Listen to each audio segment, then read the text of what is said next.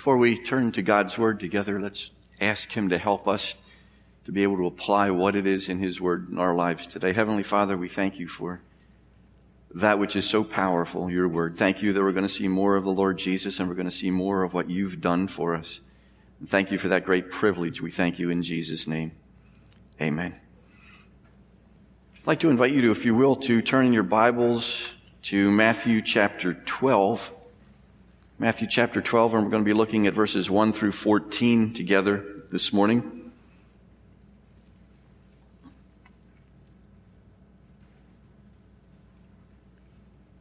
Beginning with verse 1. At that time, Jesus went through the grain fields on the Sabbath. His disciples were hungry, and they began to pluck heads of grain and to eat. But when the Pharisees saw it, they said to him, "Look, your disciples are doing what is not lawful to do on the Sabbath." He said to them, "Have you not read what David did when he was hungry, and those who were with him? How he entered the house of God and ate the bread of the presence, which it was not lawful for him to eat, nor for those who were with him, but only for the priests?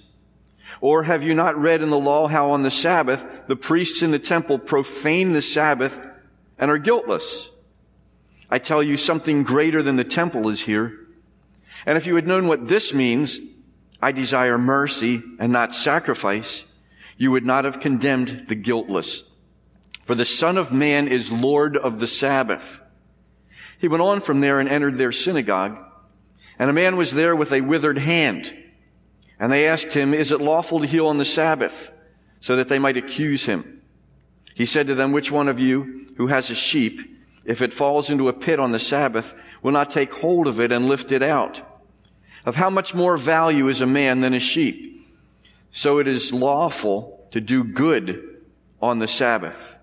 Then he said to the man, "Stretch out your hand." And the man stretched it out, and it was restored healthy like the other. But the Pharisees went out and conspired against him, how to destroy him. I'd like to do a word association with you right now. You know what that is, right? I'm going to suggest a word, and you are not going to be shy. You will not be inhibited. You will call out the first word that comes into your mind. How many of you are with me? Okay, you're all set? Here's the word. Sabbath. Sunday, did I hear? Heard a bunch of things at once. Keep calling out because everybody went at once and we can't. I heard holy. Sunday. Rest. Church. Worship. Okay, I'm looking for something. I haven't gotten it yet, but I've got a lot of great answers. They're all true. Set aside. Okay, how about this also? Maybe you haven't thought of it, but I hope you will. God's love and God's care for us. Sometimes we hear the word Sabbath, the idea comes in, good ideas. It is about rest, and it is about worship, and it is about a lot of very significant things. But sometimes we fail to think about the fact that God gave us this day because He's showing us His love and His care for us. It was a gift that was given to us. It was not meant to spoil our fun or to in some way put us under bondage to that day. It was given to us for some very, very good reasons. And so when we think in terms of Sabbath, I hope that by the time we're finished, we'll think a little bit more about God's love and God's care in addition to some of these other great answers that we're given. Some of you who are a little older than some others that are here this morning, any volunteers on who you may be? A few. You're feeling your age this morning. Some of you, do you remember the day when Sunday was truly a day of rest and worship? Do you remember that it perhaps changed? Do you remember the blue laws? Do you remember when almost everything was closed on Sunday? And this particular sign on the screen says family and worship. That was why this was closed. So Sunday, businesses were closed. Athletic contests were taboo. Strenuous activities were prohibited. Churches were filled morning and evening. So in other words, do you remember when Sunday was not Saturday number 2 like it is today? Saturday and Sunday, they're the weekend days, and there's little to distinguish the two of them in most parts of society, absolutely everywhere. Well, what do you remember about Sunday that has changed? And the older you are, the more that you will remember. And even if you're younger, things have changed because they keep changing almost all the time. For those of you that are sports fans, do you realize it wasn't until 1949 that the National Football League officially sanctioned Sunday games? Some of us think they always played on Sunday. In most of our lifetimes, that was true. But there was a point at which it was considered to be something that was wrong. And then they decided it was all of a sudden right. Some of you are familiar with Alistair Begg. Alistair Begg doesn't mince his words.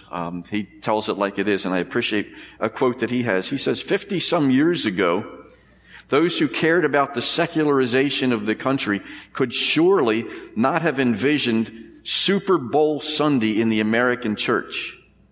Buildings that are routinely dark on Sunday evenings, the Lord's Day having been completed by 12 noon, are opened especially for the Super Bowl and are ablaze with the colored dancing on the large screens which bear the images of the gods of contemporary society. And so he would be looking at things like this all over everywhere. Biggest Super Bowl party, and here it is in City Church. I don't know if you can read City Church. Some of you maybe can't see that back there. Or big Super Bowl party at a church in Columbus. Is that Columbus, Ohio? Do you know that church?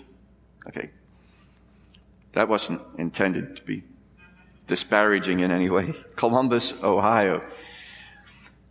So we have a situation where things certainly have changed. But why? Why have they changed over the years? And I believe that there are a lot of reasons, but part of the reason is because as soon as anybody says anything about Old Testament, an Old Testament principle, an Old Testament concept, even an Old Testament commandment, as soon as somebody talks about one of those things, somebody is sure to start yelling, legalist, that's Pharisaical, that's for the Jews, that's Old Testament, that's not for today.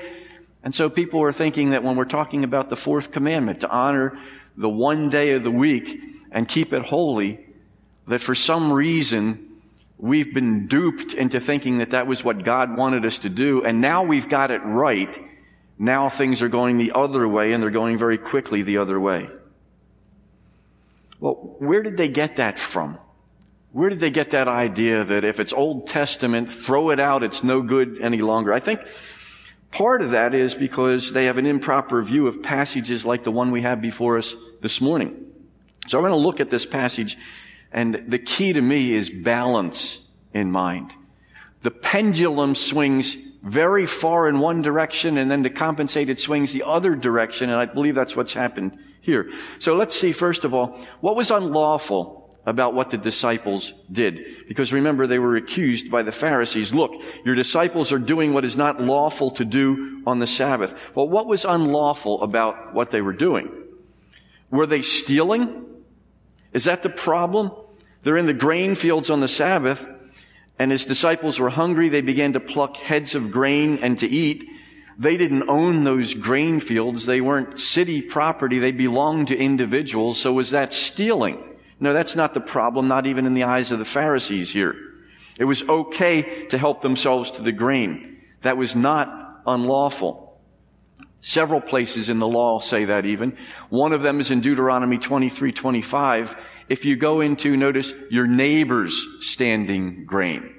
You didn't have to own it. It wasn't city-owned or anything like that. You may pluck the ears with your hand, but you shall not put a sickle to your neighbor's standing grain. Now, what that's saying, basically you can summarize it. You can pick a few ears of corn, but don't bring a bushel basket along with you. Or don't back the truck up to the field.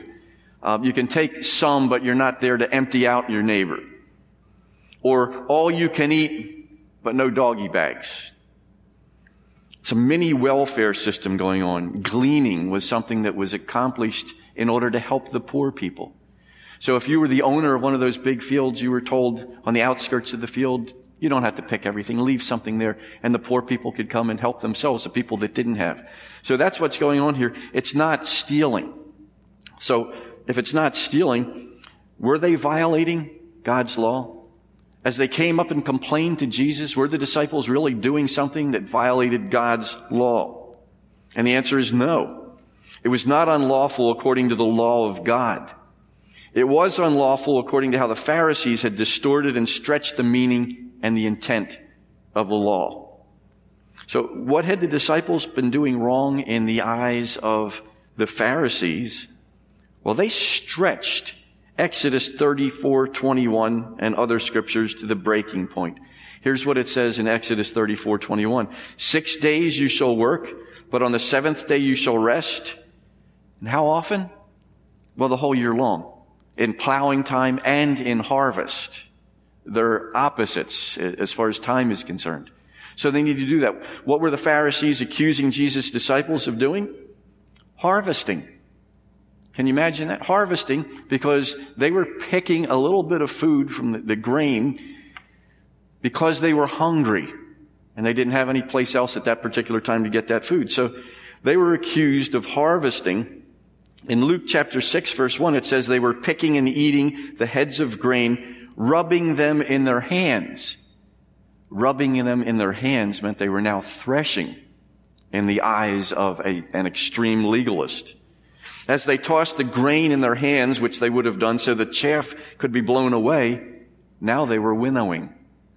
They were doing a whole lot of things wrong all at once. They were harvesting, threshing, and winnowing. Is it possible the Pharisees stretched the law somewhat? Do you understand why Jesus would criticize what they were doing so often? Because that's what they did. They overburdened everyone else, but they certainly could find loopholes when they wanted to have them. Let me share with you some of these loopholes that were possible at the time. One law specified that the basic limit for travel was 3,000 feet from one's house on the Sabbath. That's like 10 football fields. You couldn't go any farther than that, because if you did, you were violating the Sabbath. But there were some exceptions, and they lived on the exceptions. If you had placed some food within 3,000 feet of your house, you could go there and then eat it. And because the food was considered an extension of the house, you could go another 3,000 feet beyond the food. Do you get that picture? So if I'm planning a trip and I have to go on the Sabbath, but I don't want to violate the laws and get everybody upset with me, all I have to do is plan ahead. So a few days before, I could take a grain of corn and I could carry it out, if I wanted to, 2,999 feet, put it down. So when it came time to travel the next day, I could go and I could take that corn, I could eat that. So this is now part of my house. So now I can go another 3,000 feet without violating the law. That's well over a mile now. That was one of the examples of many. There were other things that they would do as well. If a rope were placed across an adjoining street or alley, the building on the other side, as well as the alley between, could now be considered part of your house. So all it took was a rope, and you could extend the distance you could go on the Sabbath. It reminds me of some legalistic children who were in the family of my parents growing up. My parents wanted to honor the Lord's Day, so there was a time we were not permitted to watch any television on the Lord's Day. That changed, and they decided after a while that we could watch one show. Legalistic children, completely violating the spirit of the law, but keeping the letter of the law. Two of them in particular, the two boys, decided one show. Baseball game is one show. Yeah, it takes 2 hours, 2.5 hours sometimes. Back in that day, they used to have a lot of double headers on Sundays too. You could watch TV the whole day and not violate the law, especially if it went into extra innings. And you could go on and on with, but there were two that used to do that. More of the same with the Pharisees, finding the loopholes, not worrying about what the intent of some of these laws were, but how they could violate them. Do you realize baths could not be taken for fear that if some of the water spilled onto the floor, it would wash the floor, and you were guilty of washing the floor on the Sabbath? You're going to think I'm making some of this up, but I'm not. This is what took place. Chairs couldn't be moved because if you dragged a chair, you were creating a furrow and then you were farming on the Sabbath. And you shouldn't be able to do that. This one may be my favorite. A woman was not permitted to look in the mirror for fear she might see a gray hair and want to pluck it, because that would be work. So why don't we try that right now? Look around at the people nearby. No, I don't want to tempt anybody to violate anything. You could carry ink enough to draw only 2 letters of the alphabet, and false teeth could not be worn because they exceeded the weight limit for burdens. Now, if you want to be really, really legalistic about this, we should send the plate around again. Everybody put your false teeth in it. You can pick them up at the door, and I hope you get the right one. You don't get somebody else's. I'm not going to belabor this any longer, but you can see that there were many, many excesses that were going on. And the Pharisees were the kings of doing this. And they would impose these heavy burdens, never intended by God, and never would they lift a finger to help the people they imposed them on. How did Jesus correct the abuse of the law? And you can see in the text that is before us, he did it by illustrations. The first illustrations are in verses 3 to 6. And in that illustration, what he would do, first one, he referred them back to 1 Samuel 21, where David violated the ceremonial law. He violated the letter of the law in order to meet a true need that he and his men had while fleeing from Saul. He was in a desperate situation. Mark says he and his men were hungry and in need. And so Jesus said, why was it wrong? It wasn't wrong for him to do that. He took that which only the priests were supposed to eat, but it was bread. It was good bread, and they ate it. They needed it. What's wrong with that? Then he gave a second illustration in verses 5 to 6. In verses 5 to 6, he talks about on the Sabbath, the priests in the temple profane the Sabbath, and yet they're guiltless. They've got to move furniture. They've got to do things, prepare things. They've got to work. And it's okay. It's profaning, but they're guiltless. And Jesus is saying, you're not using your heads. You're not even using your hearts about this whole situation. So the temple priests were allowed to do what they did and not violate the Sabbath. That also allows preachers to work on Sunday. Even though it's the only day of the week that we work, we're allowed to work on Sunday because of this principle that is here. So how did Jesus correct the abuse of the law? By illustrations and also by principles. Principle in verses 7 and 8. If you look at verse 7, he says, and if you had known what this means, I desire mercy and not sacrifice, you would not have condemned the guiltless. What's he saying? He's saying mercy trumps sacrifice. Sorry, I'm going to have to find another word besides trump, so I don't offend some folks. But again, notice the word guiltless.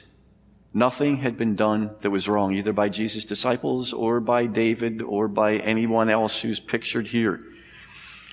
Verse 8, for the Son of Man is Lord of the Sabbath. What's Jesus saying by that? He's basically saying this.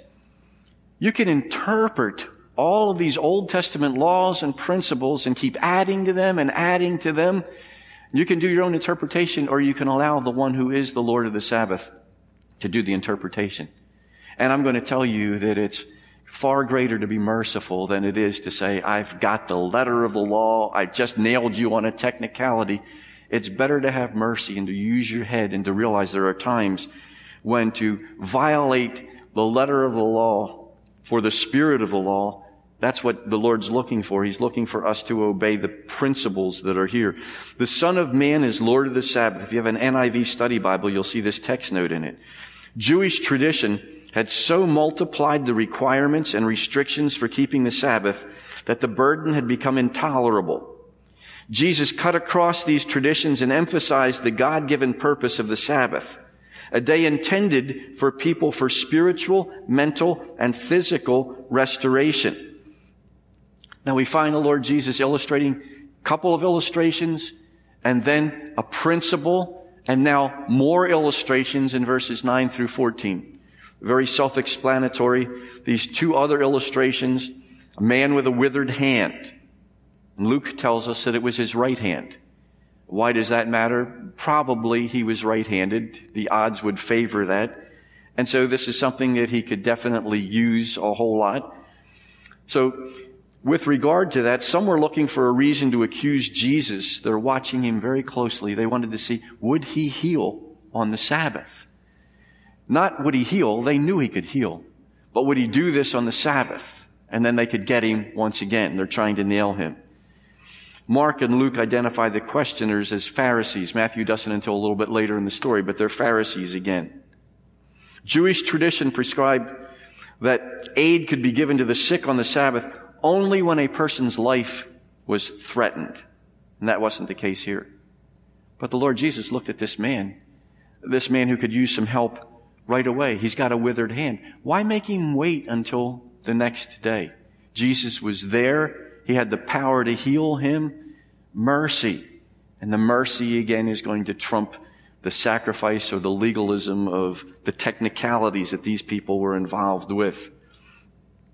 In the middle of that, Jesus used an illustration in verse 11 about sheep. Which one of you who has a sheep, if it falls into a pit on the Sabbath, will not take hold of it and lift it out? And then, of how much more value is a man than a sheep? And that's an exclamation point, not a question mark. So it is lawful to do good on the Sabbath.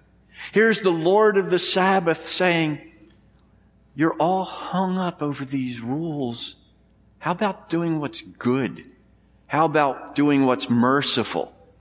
Because God never intended that day to be a day where good rest, restoration, worship wasn't taking place.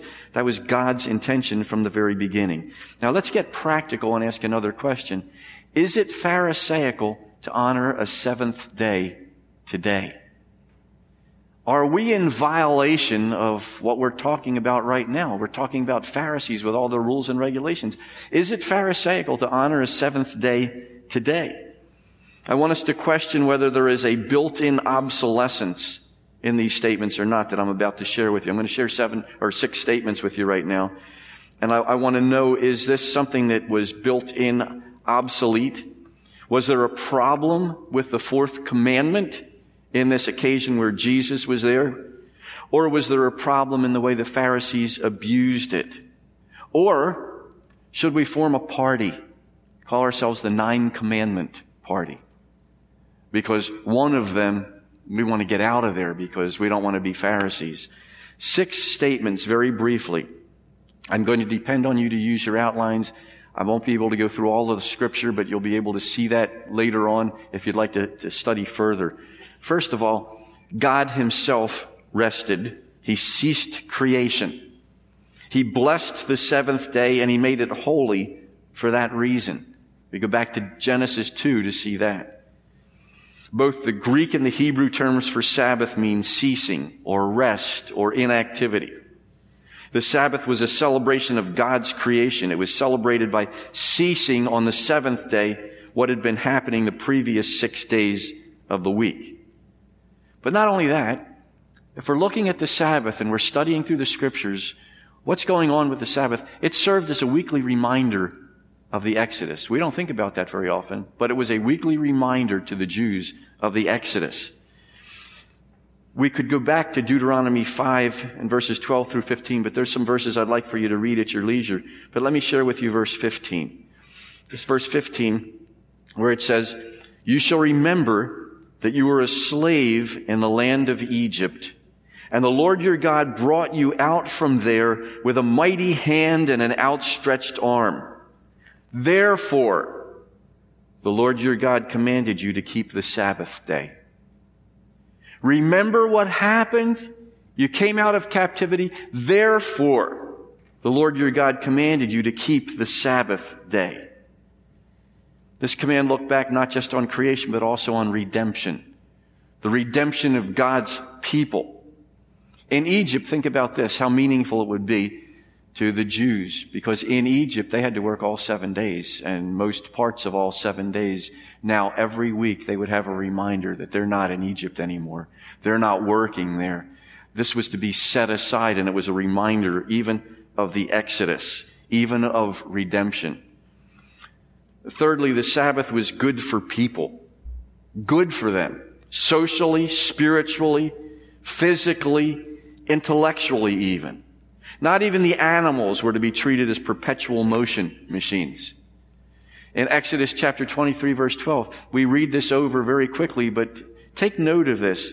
6 days do your work, but on the seventh day do not work, so that your ox and your donkey may rest, and the slave born in your household, and the alien as well, may be refreshed. The land also needed rest. Leviticus 25 tells us that. The Sabbath, God's love and care. Not a wet blanket, but a blessing. So many people say, oh, those Sabbath things, spoiling all my fun. No, it's a blessing. It was well needed. Everybody needed it. The animals did, the land did, the slaves did, the people did. We do. Fourthly, the Sabbath was a sign of the covenant. It was a visible sign of God's special relationship with His people, and that's brought out clearly in Exodus chapter 31, verses 13 through 17. It was a sign of that great covenant that the Lord had made with His people. Then fifthly, the Sabbath was a reminder of God's holiness. In Exodus 20, verse 11, for in 6 days the Lord made heaven and earth, the sea and all that is in them, and rested the seventh day. Therefore the Lord blessed the Sabbath day and made it holy, and we are told to keep it holy. And Leviticus 11:44 to 45 says, be holy because I am holy.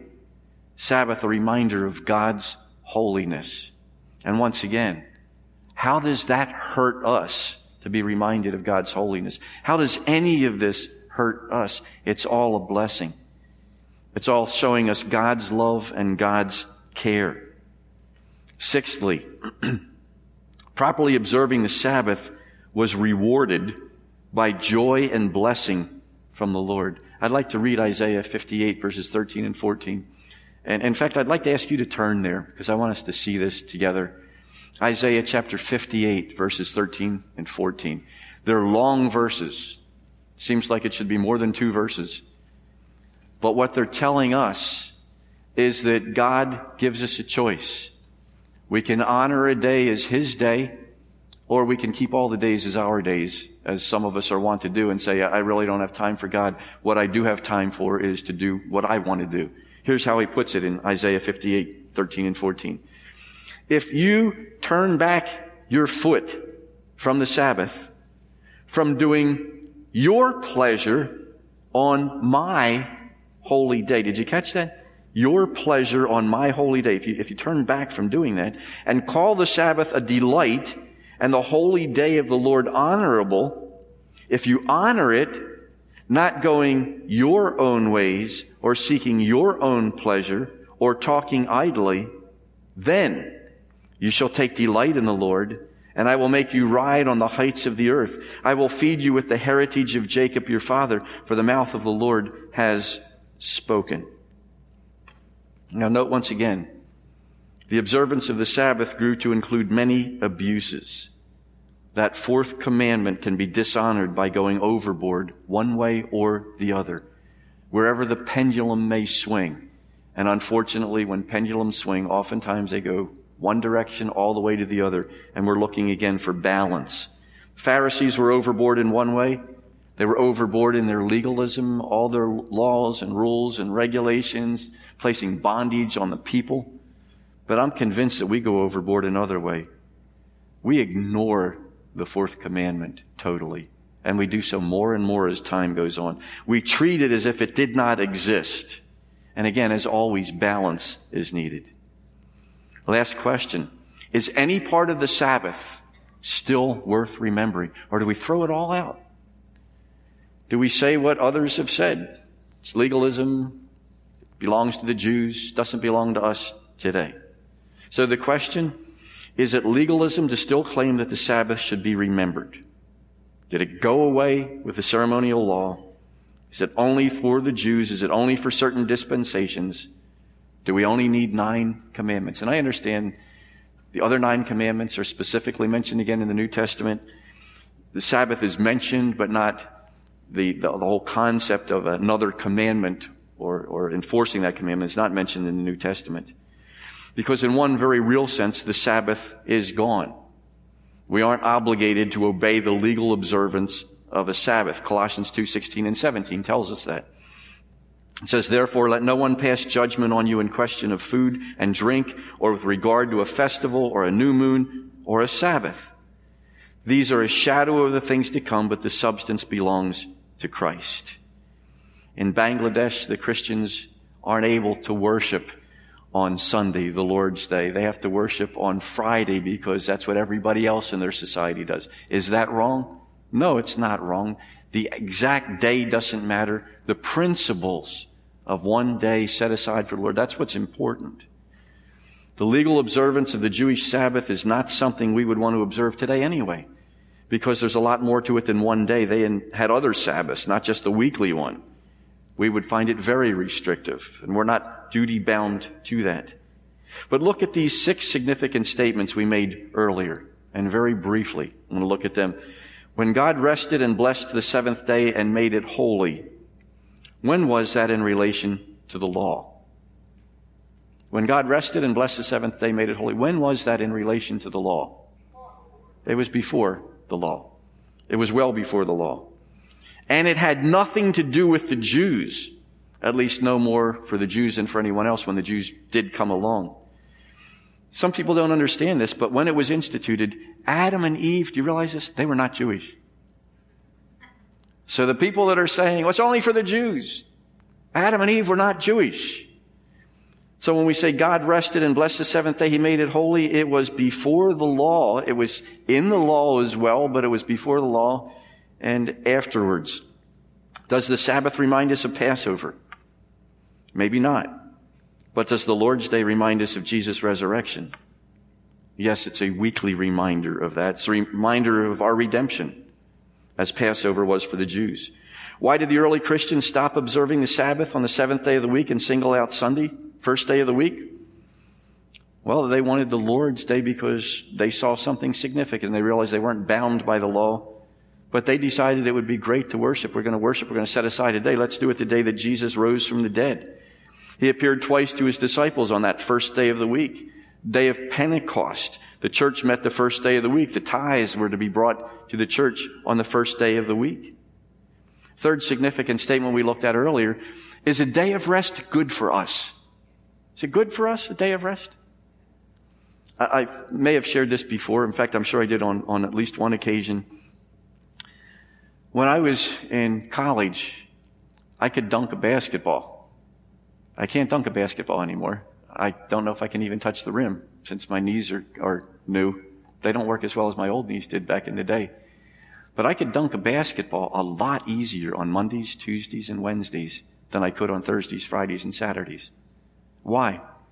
Because I was brought up to honor the Lord's Day. I didn't play sports on Sunday. When it came to Monday, I had new legs. I was rejuvenated. And that's just a tiny, tiny illustration of how good it is for our body not to just keep on going and keep on going without that rest. God gave us that day of rest for our good. I decided in college that I would no longer study on Sundays. That was a very hard decision for me to make. And I'm not telling you've got to do that. We've got individual freedoms, but I decided that I would honor the Lord's Day by not studying on Sunday. I was very grade conscious. I was very competitive. And so for me, that was something that was at great peril to that grade consciousness. I had to order my time better during the other 6 days. I had to trust God that He would honor me for honoring Him. That's what He promised to do, and that's exactly what He did. My grades didn't suffer at all. One of the other things when we think about, is a day of rest good for me? Google that question sometime. Seriously, Google that and see how many people in the non-religious world will tell us over and over again that it's absolutely fantastic for us. They think they thought it up. I Googled, the second one down was Dr. Matt Sleeth, former emergency room physician. He wrote a book called 24/6, A Prescription for a Healthier, Happy Life. And it is. And you should see all the other articles and websites, and everybody is saying that. How odd that God thought it up first. And He gave it to us not to cripple us and to enslave us, but for our good. It's part of His love and His care for us. Is the Sabbath a sign of the covenant for us? No, not the first covenant. But Jesus ushered in a new covenant. We celebrated it this morning. The new covenant of His blood. Is it still good to be reminded of God's holiness? I hope that it will always be good to be reminded of God's holiness. If we honor God by not doing our own thing and going our own way, can we expect less joy and blessing in return than they did back in the days when Isaiah was writing those words? Conclusions. Sunday should never be Saturday too. It should be different. How it's different is between you and the Lord, myself and the Lord. Don't judge anyone else by the way he or she observes the Lord's Day. I will never say, you shall not study on Sunday. Parents, you all heard me say, I did not say that. That was my decision that I made, and that was something that the Lord honored. But I can't dictate that to anyone else. I can dictate, though, that Sunday should be special, or a day should be special. There should be a time to honor the day set aside that the Lord gave us. Creatively concentrate on the idea that Isaiah 58:13 and 14 presents to us. God's holy day, not necessarily my day. Fourthly, remember the promise in our church covenant to especially set apart Sunday for corporate worship and devotion to God. Day of rest and worship. It's good for us. God's love and God's care for us is seen all over it. And there are 10 commandments. Heavenly Father, thank you for helping us to see what the Lord Jesus did in dealing with some abuses of something that was still very significant. And help us to be able to practically apply this with the help of your Holy Spirit. I thank you in Jesus' name. Amen.